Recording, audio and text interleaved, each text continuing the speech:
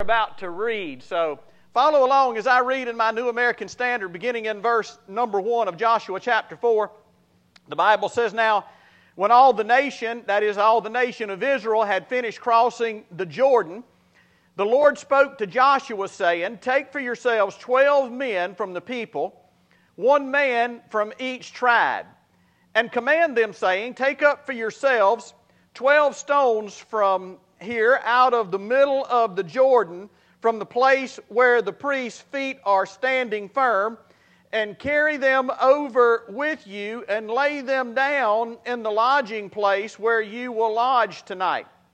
So Joshua called the 12 men whom he had appointed from the sons of Israel, 1 man from each tribe. Joshua said to them, "Cross again to the ark of the Lord your God in the middle of the Jordan, and each of you take up a stone on his shoulder according to the number of tribes of the sons of Israel. And let this be a sign among you, so that when your children ask later, saying, What do these stones mean to you? Then you shall say to them, Because the waters of the Jordan were cut off before the ark of the covenant of the Lord when it crossed the Jordan. The waters of the Jordan were cut off. So the stone shall become a memorial to the sons of Israel forever." Thus the sons of Israel did as Joshua commanded, and took up the 12 stones from the middle of the Jordan, just as the Lord spoke to Joshua, according to the number of tribes of the sons of Israel, and they carried them over with them to the lodging place, and put them down there. Then Joshua set up 12 stones in the middle of the Jordan, at the place where the feet of the priests who carried the ark of the covenant were standing, and they are there to this day. For the priests who carried the ark were standing in the middle of the Jordan until everything was completed that the Lord had commanded Joshua to speak to the people, according to all that Moses had commanded Joshua. And the people hurried and crossed. And when all the people had finished crossing, the ark of the Lord and the priests crossed before the people. The sons of Reuben and the sons of Gad and the half-tribe of Manasseh crossed over in battle array before the sons of Israel, just as Moses had spoken to them. About 40,000 equipped for war crossed for battle before the Lord to the desert plains of Jericho. On that day the Lord exalted Joshua in the sight of all of Israel, so that they revered him just as they had revered Moses all the days of his life. Now the Lord said to Joshua, "Command the priests who carry the ark of the testimony, and that they come up from the Jordan." So Joshua commanded the priests, saying, "Come up from the Jordan." And it came about when the priest who carried the ark of the covenant of the Lord had come up from the middle of the Jordan, and the soles of the priest's feet were lifted up to dry ground, the waters of the Jordan returned to their place and went over all its banks as before. Now the people came up from the Jordan on the 10th of the first month and camped at Gilgal on the eastern edge of Jericho. Those 12 stones which they had taken from the Jordan, Joshua set up at Gilgal. Now these last few verses are kind of what's known as one of the many sermons of Joshua. That's why I like him. As a commander-in-chief, he was a preaching commander. So he always takes every opportunity he has to preach, and here's one of his, or a piece of one of his recorded sermons. He said to the sons of Israel, "When your children ask their fathers in time to come, saying, What are these stones? Then you shall inform your children, saying, Israel crossed this Jordan on dry ground. For Yahweh your Elohim dried up the waters of the Jordan before you until you had crossed, just as Yahweh your Elohim had done to the Red Sea, which he dried up before us until we had crossed, that all the peoples of the earth may know that the hand of the Lord is mighty, so that you may fear the Lord God, your God, forever." Well, I had some things I wanted to say about this text, but for the life of me, I just can't remember one of them. So why don't y'all stand and we'll be dismissed? Nobody's biting. Why not? How about if that were the case?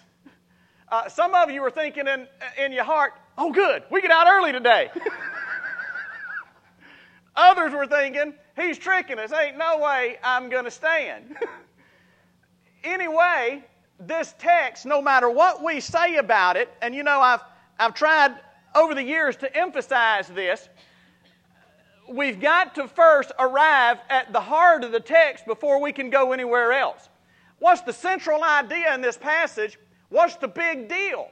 And as you know here, the big deal about this text is about memory and setting up this memorial.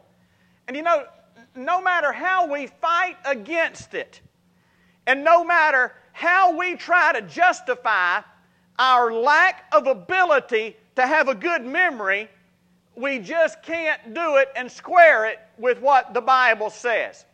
I'm going to go out on a limb right here, and I'm going to say to you that memory is inextricably linked to your spirituality. Now let me take another step even farther out on that limb.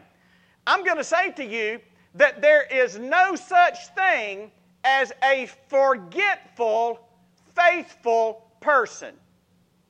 You see, we can't have amnesia and be spiritual. We can't have onset symptoms of dementia and expect to be spiritual.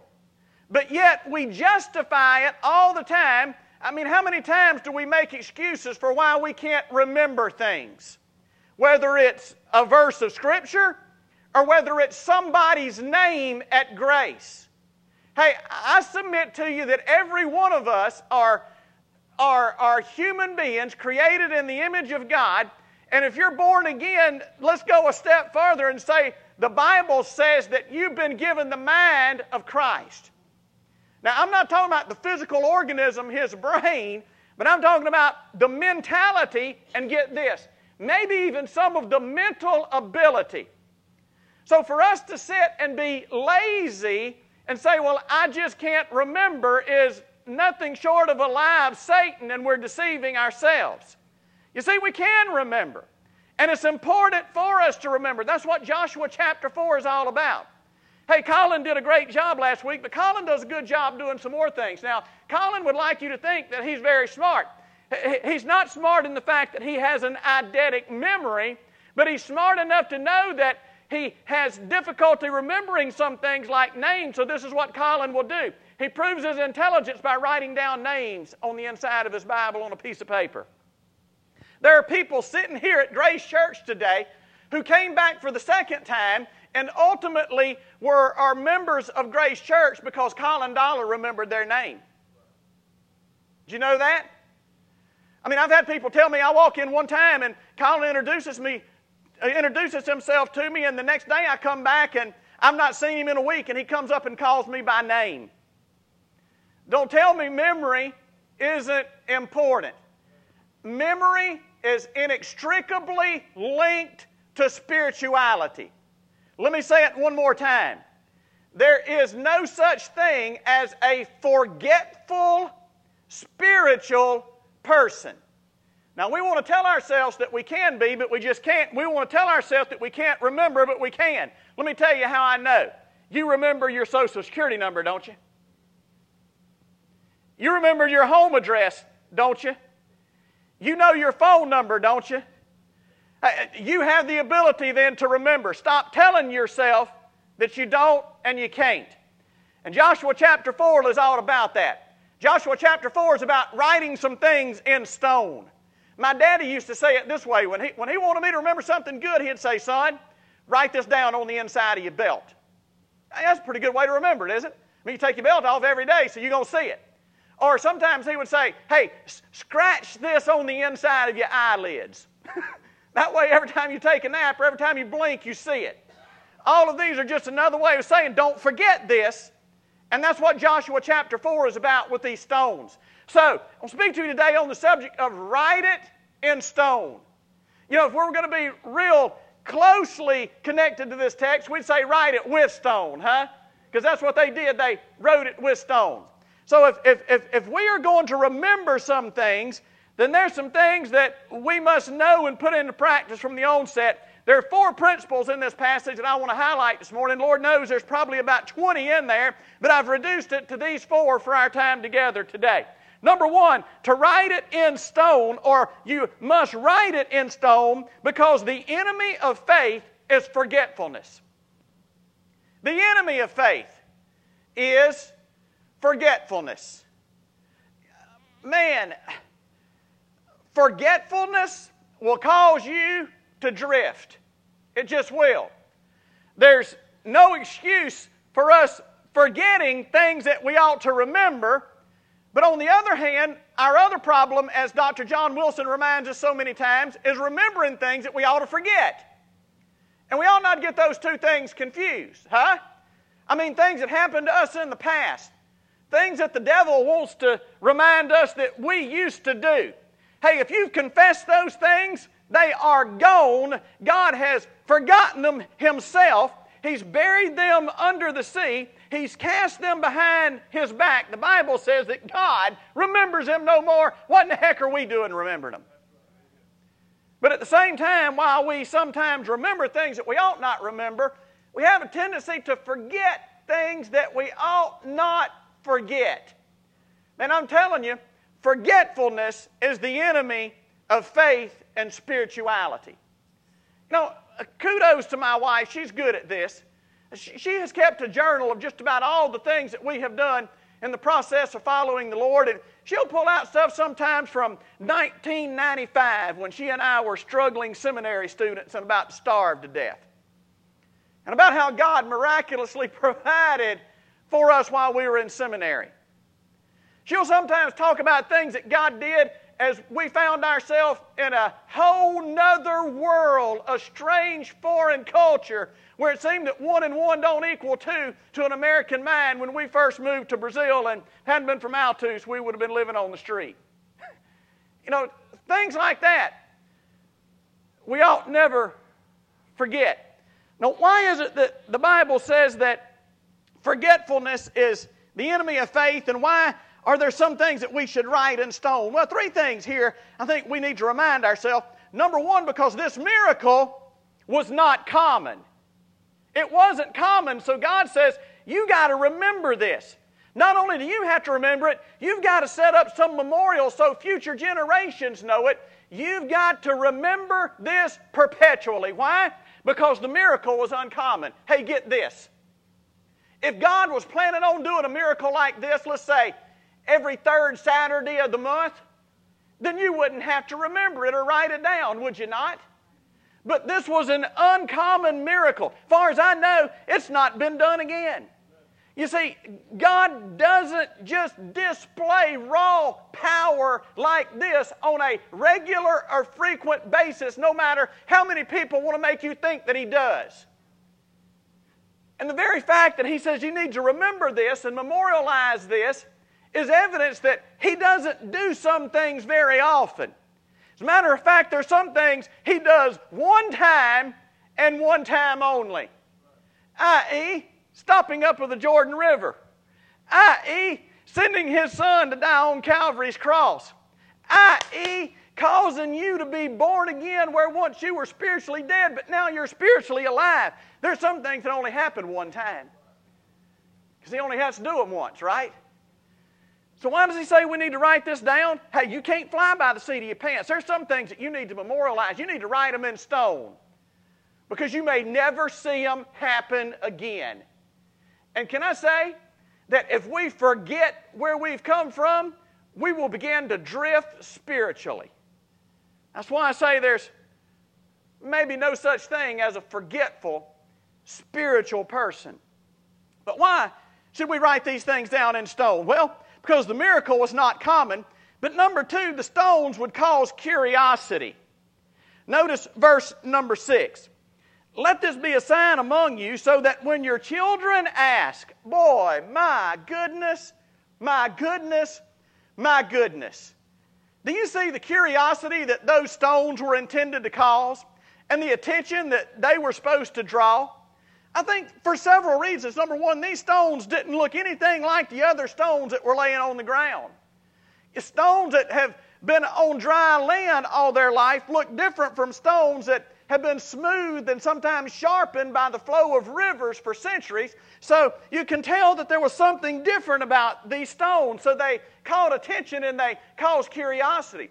But not only was it because they were different, because they were configured in such a way as you just don't find stones like this. If these stones are like this, somebody put them there. Why did they put them there? Now check this out. Curiosity. Curiosity, curiosity, curiosity. Here's how you know when God's got somebody's attention. They begin to ask you questions because they're curious. And you see, that's really the evangelism that the Bible purports. Can I remind you of 1 Peter chapter 3 and verse number 15? Here's what it is that Peter says. He says, "Sanctify the Lord in your hearts, and be ready to give an answer for every time that someone asks you for the reason of the hope that lies within you." You see that? It's the same thing. Folks asking, "Hey, can I ask you a question? When was the last time you had somebody come up and ask you, say, 'Hey man, listen, I just can't figure this out. You've got to answer this question for me. What is the deal with you?'" Because you're curious, right? Hey, maybe because we are to be uncommon. We're to be a little bit odd, but on the good side, right? That same Peter describes the people of God like this. He said, "You are a peculiar people." And peculiar people cause people sometimes to scratch their heads and ask questions. So, the miracle was uncommon. The stones were to cause curiosity. And then the questions provoke conversation. You know what these stones were? Let me put it in everyday terms. It was a conversation piece. You have any conversation pieces that ought to just cause people to come up and say, "Man, tell me, what in the world does that mean?" I mean, there's some things that we do that are strange, right? Hey, I saw a video of a church not long ago. They're a big downtown church in a major hustling, bustling city. And they created up kind of high and elevated above their building a glass room. And in that glass room is where they do all their baptizing, so all that lost city can see what they're doing. Hey, that's peculiar, is it not? I mean, wouldn't that cause people to ask a question? If you didn't know anything about the Lord, what in the world are you folk doing? Dunking people under? Y'all mad at them? Y'all trying to drown them? One of our sons was about 3 or 4 years old. Every time we'd have baptism, this is the only thing he could think of. Somebody was getting their hair washed today. Daddy, who's getting their hair washed today? I guess they ain't had a shampoo in a while, and they needed to get their hair washed, so we decided to do it for them since they wouldn't do it themselves. But it was a conversation piece. So here's some things that we need to think through as people. Here's the thing we need to think through as Grace Church. Are we causing anybody in Bonifay to be curious? Hey, but beyond that, are we causing anybody in the uttermost parts of the earth to be curious? Do we have good conversation starters? Because that's the whole purpose of this, was a conversation starter. Write it in stone, because the enemy of faith is forgetfulness. Number 2, write it in stone because the preached word is God's primary method of encouraging fidelity. Let me say that again. The preached word has always been and always will be God's primary method for encouraging fidelity. Did you notice in this passage how many times it said, "And they completed doing everything that Joshua had said"? Or they completed doing everything that the Lord had commanded Joshua. There's a link between Joshua's words and the words of the Lord, because it's always the preached word of God that encourages fidelity in people.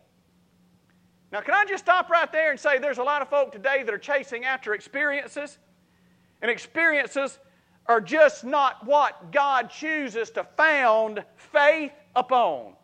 It just isn't. It isn't miracles. As a matter of fact, that's why He doesn't do these types of miracles very rarely, but He says, I want you to talk about them, I want you to memorialize them, and I want you to preach about them. Why?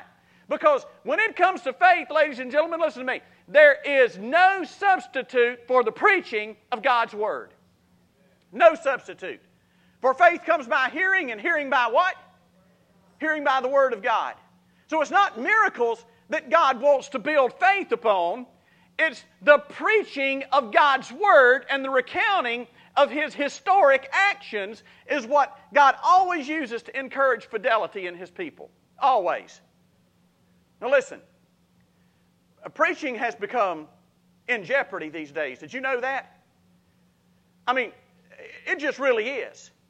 One of the things that bothers me about modern day Christianity is we are not producing the preachers that we produced 100 years ago or 75 years ago.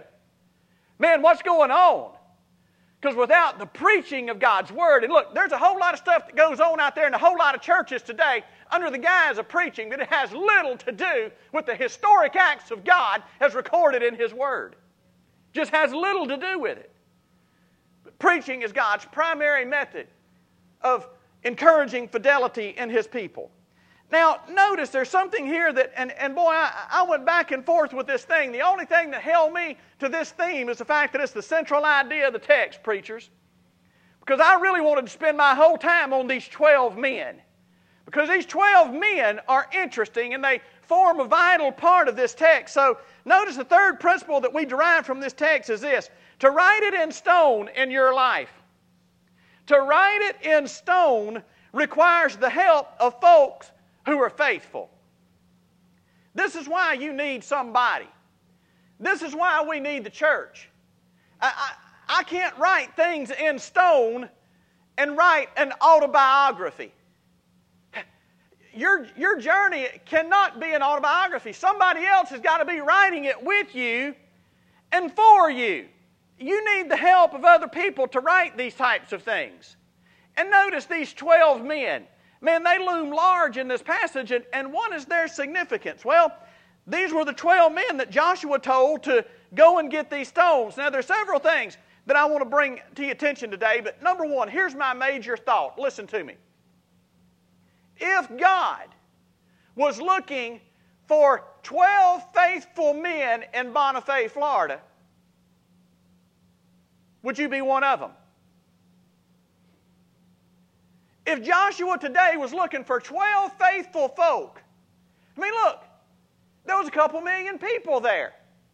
And he was going to narrow a couple million down to 12 because he had an important job given to him by God, and you just can't dole out important spiritual jobs to any old Tom, Dick, and Harry. So the question is, would I have been one of those 12 men? If not, why not? Would you be one of those 12 men? If not, why not?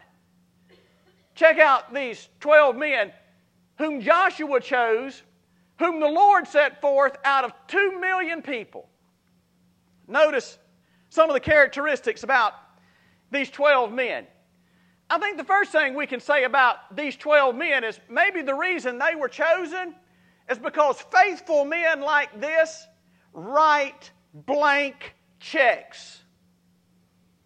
They write blank checks. Now, I want you to see this, and a lot of folk have criticized the text. They think something's going on. This is not good literature. You can tell this was haphazard. No, it's not. All of these are divine marks. Let me go all the way back with you to chapter 3, verse number 12. Look at what's going on here. Joshua was given all the instruction about crossing the Jordan River, right? As God had given them to him. Now in verse number 12, look what he does. After he talks about, well, let's read verse 11, and you see how this flows. Behold, the ark of the covenant of the Lord of all the earth is crossing over ahead of you into the Jordan. Now then, take for yourselves 12 men from the tribes of Israel, 1 man from each tribe. It shall come to pass when the soles of the feet of the priests who carry the ark of the Lord of all the earth, rest in the waters of the Jordan, yada, yada, yada. What do you notice about verse 12? Say it again, Alyssa. It doesn't fit, does it? I mean, if you took a blackout and you blacked out verse number 12, the story would read much smoother, would it not? I mean, it's just in there. It doesn't fit. It's a sore thumb. What in the world's going on here? And it's drawn a lot of criticism. But let me tell you what's going on here. Joshua just says, hey, I need 12 men. I need 12 faithful men. He planted a seed. That's all he did, and he moved on. He built suspense, but he said, I need 12 men. Now look, if today I stood up here and said, I need 12 people. Listen, I've got something that we've got to get done.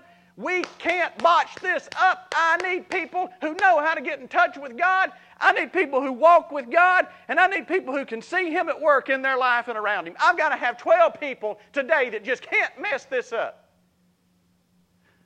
One of the first questions would be, preacher, what do you need us for? Right? Right? What are you thinking about, preacher? Before I sign up, before I volunteer, I need to know what the job description is. I need to know some more details about it. Look, Joshua doesn't give any of those. He just says in chapter 3, verse number 12, I need 12 men. 12 men. They knew nothing about what the Lord needed them for, but by golly, they just said, here am I, send me. It doesn't matter. So they wrote a blank check. Here's what they did. Before they even knew what God wanted, they put their yes on the table. And they said, no matter what it is, the answer is yes. Man, don't you love that? Don't you love that? Man, what would happen at Grace Church? What would happen in Bonifay? What would happen around the world? If everybody at Grace Church came today like this, and they said, like the prophet Samuel said so many years ago, speak, Lord, for your servant is listening. And no matter what you say, the answer is yes. Just think about that, because, hey, you don't know what God's going to say when you come. But if you just knew that God was saying it, if you'd already put your yes on the table before we walk in and have an encounter with God through His Word and said yes, man, how much better off would we be? But instead, here's what we do. We come in, the Word's preached. My gosh, has that preacher been hiding out in my spare bedroom this week? No, that's not the preacher. That's the dynamic interaction, the divine interaction between you and God's Word. And God gets down into your business. And here's normally what we say. Man, that's interesting, God. Let me pray about that this week. That's our spiritual response, is it not? Huh? I've always been curious. Who are you going to pray to? God number 2? Because God number 1 just told you to do it. You think He's going to change His mind? But that's what we do, is it not? But hey, if we're going to be those faithful men who help write it in stone, not only in our life, but in the life of our brothers and sisters and in the life of our community, and for the sake of our lost world, by golly, we better come and say, God, no matter what it is, you don't have to give me any details. If you've called me to do it, the answer is yes. We've got some folk here like that. We've got some folk that tell me on a regular basis, no matter what it is, yes, just call me. I'm putting up fence this week. I shouldn't have told you that, huh? Okay, y'all come on up to the house. It's too far to back out once you get there. Hey, to write it in stone requires the help of folks who are faithful. And faithful folk write blank checks to the Lord. Lord, here it is. Up to my life. Whatever it is you need of me, the answer is yes. And I think that was part of the purpose why Joshua just mentioned it in passing. All those people that said, what, you need 12 men? What do you need, Joshua? He already knew they were disqualified. He don't need folk that their obedience is conditional. He don't need folk to think, well, yeah, I can do that. He needs folks who will say, no matter what it is, my obedience is unconditional. My yes is on the table. I don't have the ability to do it, but by golly, I can do all things through Christ who strengthens me. So no matter what it is, my answer is yes. Check out second characteristic about these 12 men. Number 1, they write blank checks. But number 2, these 12 men walk against the flow. They walk against the flow. Now, check this out. Notice what it is that Joshua said to these 12 men? He said to them in verse number 5, cross again. You see those little words, cross again? You know what that means? That means those boys had already crossed the river. They were standing on the side of Jericho. Their life was no longer in danger, if there was such thing of being in danger. The water's piling up like a skyscraper over here, and they've already through it, and they're thinking, whew, made it. Look there, the water's still standing. And now Joshua says to them, I need y'all to do something for me. Let's do that all over again. Huh? What do you think? So here they are. There was 2 million people or so crossing the Jordan, and now these 12 men are out, and there are people rushing. Did you see the text said they hurried across? I mean, they weren't just lollygagging. I think, they believed in the Lord, but they also were thinking, dear Lord, look at that water. They were getting it. So here these 12 men are. They're already out. They know that Joshua needs something, so they just kind of hanging out on the bank. And Joshua says, boys, I need you to cross again. Now, how difficult do you think that was? Because there was still 800,000 people coming at them this way. They had to turn around and go that way. You see what I'm saying? I can remember feeling like that back in my firefighter days in Gulfport, Mississippi. While everybody else was screaming, running out of a building that was on fire, we were running into that building that was on fire. And you see, that's the nature of these 12 faithful men. They had to be comfortable walking against the flow. Stop it on pause right there. Have you noticed, since you have been born again, that you are walking against the current? Huh? I mean, you just are. God's preparing you to be comfortable at walking against the flow. Somebody was telling me the other day that, man, you just have a knack for rubbing the cat the wrong way. You ever done that? You ever petted a cat the wrong way and made his hair stand up? My response is, maybe the cat ought to turn around. And then I wouldn't be rubbing him the wrong way. But that's what we do as believers. You are called to walk against the flow. You're going against everything the world says. You're going against everything that people you work with say. You're going against everything that even your family sometimes says in the process of following Jesus. Hey, if you're content just moving along in the crowd, guess what? Something bad wrong. Because I promise you there's going to be a day when the Lord says, turn around, and I want you to cross again. So these 12 men, look, here were 12 men. And Joshua said, I need 12 men. Would I be one of those men? Because those men willingly write blank checks to the Lord. Those men, number 2, walk against the flow. How many of you think the next point is going to start with a W? Well, you're wrong. It's not. Here's the other characteristic of those faithful men. I got to keep you on your toes sometimes, Those faithful men shoulder the load. They shoulder the load. Notice what it is that verse number 5 says again. Joshua tells them, you cross again. You get back out there, boys. Y'all thought y'all were done walking by faith? You're not. And can I say to you, you never will be. You never will. Without faith, it's impossible to please the Lord. Y'all cross again. Now look what he says to them.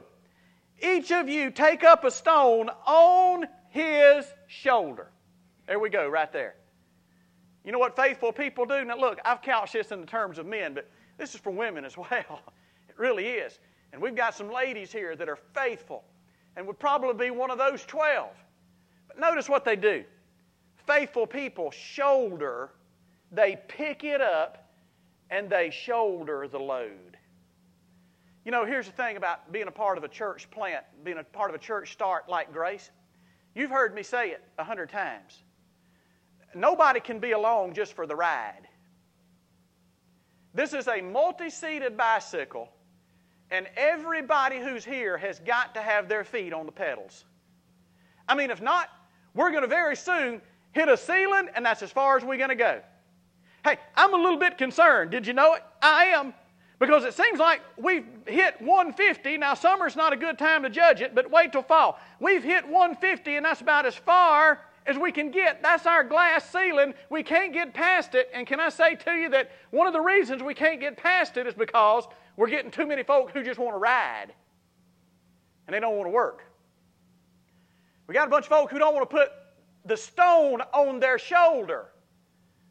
But faithful people, those people who would be fit for the task that God has for them, they willingly take up the stone and put it on their shoulder.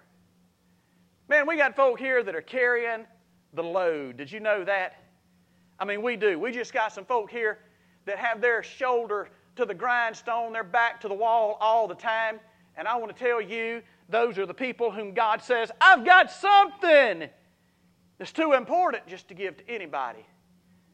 Those are the people whom God calls out for those types of tasks. Notice these faithful men, they write blank checks, they walk against the flow, they shoulder the load. And verse number 8 says they carry it to the house. Look what verse number 8 says. The Bible says, they carried them over with them to the lodging place and put them down there. You may want to underline that word, lodging place. You know what that is? That's where they were staying. That's where they were going to be.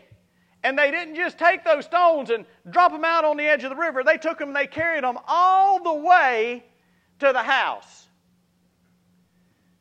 And can I say to you today that there seems to be a great disjunct in a lot of professing believers' lives. And between what they do at the church house and what they do at their house. Somehow or another, it's just not translating from here to there. And what's going on? I mean, somehow or another, we're not carrying it home. And can I say to you, it does no good. You might as well leave it in the middle of the river if you're not going to take it home. Because that's where it really makes an impact, is it not? And these guys took this load and they carried it all the way to the house. Man, I love what the New Testament says. You read the book of Acts and you see some of those folk, the account of some of those folk who got saved. The Bible says, and their entire household. You know why? I'll tell you why. Because what they got, son, they didn't just leave it at the church. They weren't one way up here on Sunday and another way on the job on Monday and Tuesday and Wednesday and another way at home on Saturday. Son, when you get it, and you can't separate yourself from it. It goes everywhere you go, and you don't drop it. You take it all the way to the house. And these faithful men carried it all the way home. Why? Because the focus was their children, was it not? Hey, when your children ask, this is what you're to tell them. Notice, number next, and we'll be done. My goodness, where'd all my time go? I forgot what time I'm supposed to stop. That's a joke. I'm talking about forgetfulness. Huh?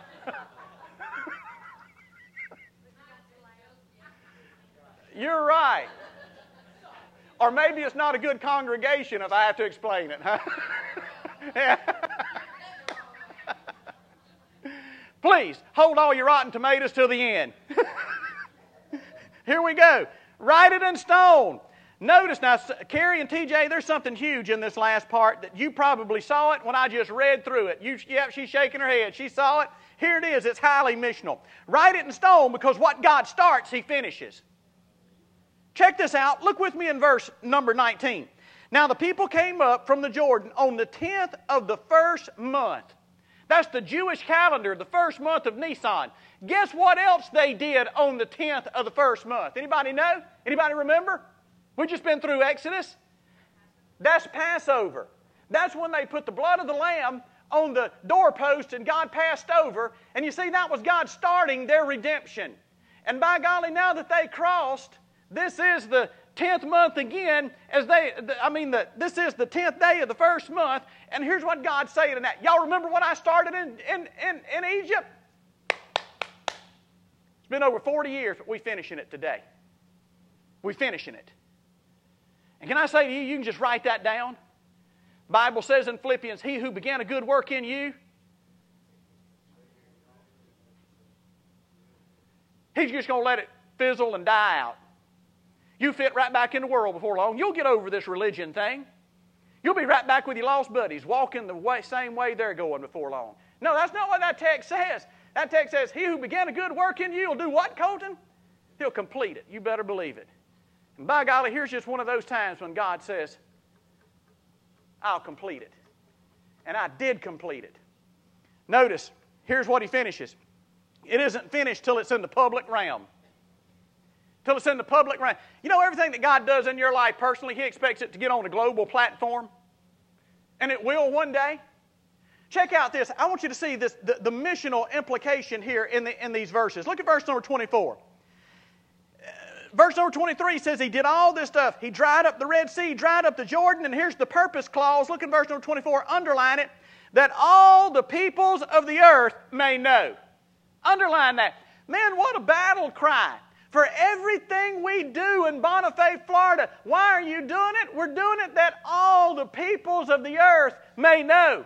Why are we ascending church? Why do we invest so heavily in missions and getting the gospel to those who don't have access to it? Because here's our purpose in life, that all the earth may know. And son, we're not done until they do. Now check it out. He says, what I did here privately for y'all, all the earth's going to know about it. So yeah, what God does in your life privately, He intends for that just to be one more episode that He puts out on the public realm in order that all the earth may know. And then finally, and I'm done, it isn't finished till it's in the public realm. But number two, it isn't finished until He's perpetually revered. Now look at this. Now here's the syntax question. How many of you are grammar geeks like me? Well, here you go. Notice, here's the question. Here it is in verse number 24. There's two purpose clauses. Are they separate? Here's one reason and here's another. Or does the second depend? Is it dependent upon the first one? That's the burning question in Hebrew syntax. Well, let me answer it for you. I think the second one is codependent upon the first one. So let me read it to you. Look what he says. He says that all the people, purpose clause number one, that this is why I did this. Here was my purpose. That all the peoples of the earth may know that the hand of Yahweh is mighty. Now here's the second purpose clause. Underline it. So that you may fear the Lord your God forever. Now if those are two independent, then they just one and two. I got two reasons for doing this. But if the second one is dependent upon the first one, here's how we revere God. You want to know what will elevate our worship in Bonifay? When through the work of the Spirit of God and using the congregation of God's people at Bonifay, all the earth begins to know. Can I tell you what missions does for a local church? Son, missions causes the home front to worship Him with fervor and to revere Him in holy fear like never before.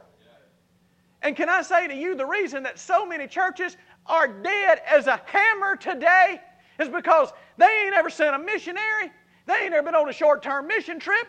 They ain't ever heard of an unreached people group, and they're kind of suspicious of us that do. Huh? And their worship service, Malthus, is dead as a doornail. I want to tell you, missions and worship are inextricably linked. And I want to tell you, if we stop doing this, if we stop sending, it doesn't matter how good our guitar players are. Our worship will be just as cold as it possibly can be. Why in the world are we heaven bent on getting the gospel around the world? Number one, so that all the peoples of the earth may know. But number two, so that our passion for God will burn brighter than it's ever burned right here in Bonifay, Florida. Write it in stone. Would you stand with me, please? Father in heaven, thank you for your word. And God, would you help us? God, I pray that Grace Church in Bonifay, Florida is not going to have 12 faithful men, 12 faithful people. I pray, God, you'll multiply that. It'll be 12 times 12. And 1,200 times 12. God, may we be faithful folk who write blank checks, who walk against the flow, who carry the load and who take it all the way to the house, not just to our home here on this planet, but God, may we carry it all the way with us to our eternal home in glory. So God, I pray for those today whom you're calling out. You're calling them to faithfulness, to be one of those men. I pray, God, today, their answer wouldn't be, well, let me think about it, God. I might do this on another day when I'm more prepared. I pray today they'd put their yes on the table and the blank check would be signed. I pray for those that's never been born again. God, today, would you call them to yourself? To those whom you're calling to church membership. To those whom you're calling just to walk against the flow. God, today may we be faithful so that you'll be revered and worshiped in our hearts perpetually right here in Bonifay, Florida. And I pray it in Jesus' name. Our worship team's leading us in a